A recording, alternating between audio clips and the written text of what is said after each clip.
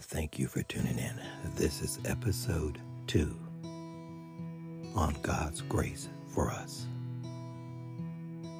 Romans chapter 5, verse 8.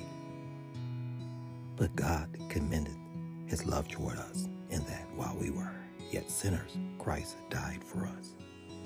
Hebrews chapter 4, verse 16. Let us therefore come boldly unto the throne of grace, that we may obtain mercy and find grace to help in time of need. John chapter 1, verse 16. And of his fullness have all we received, and grace for grace. Romans chapter 3, verse 20. Therefore by the deeds of the law there shall no flesh be justified in his sight, for by the law is the knowledge of sin. Titus chapter 2, verse 11. For the grace of God that bringeth salvation hath appeared to all men. My final verse for today, Romans chapter 3, verse 24.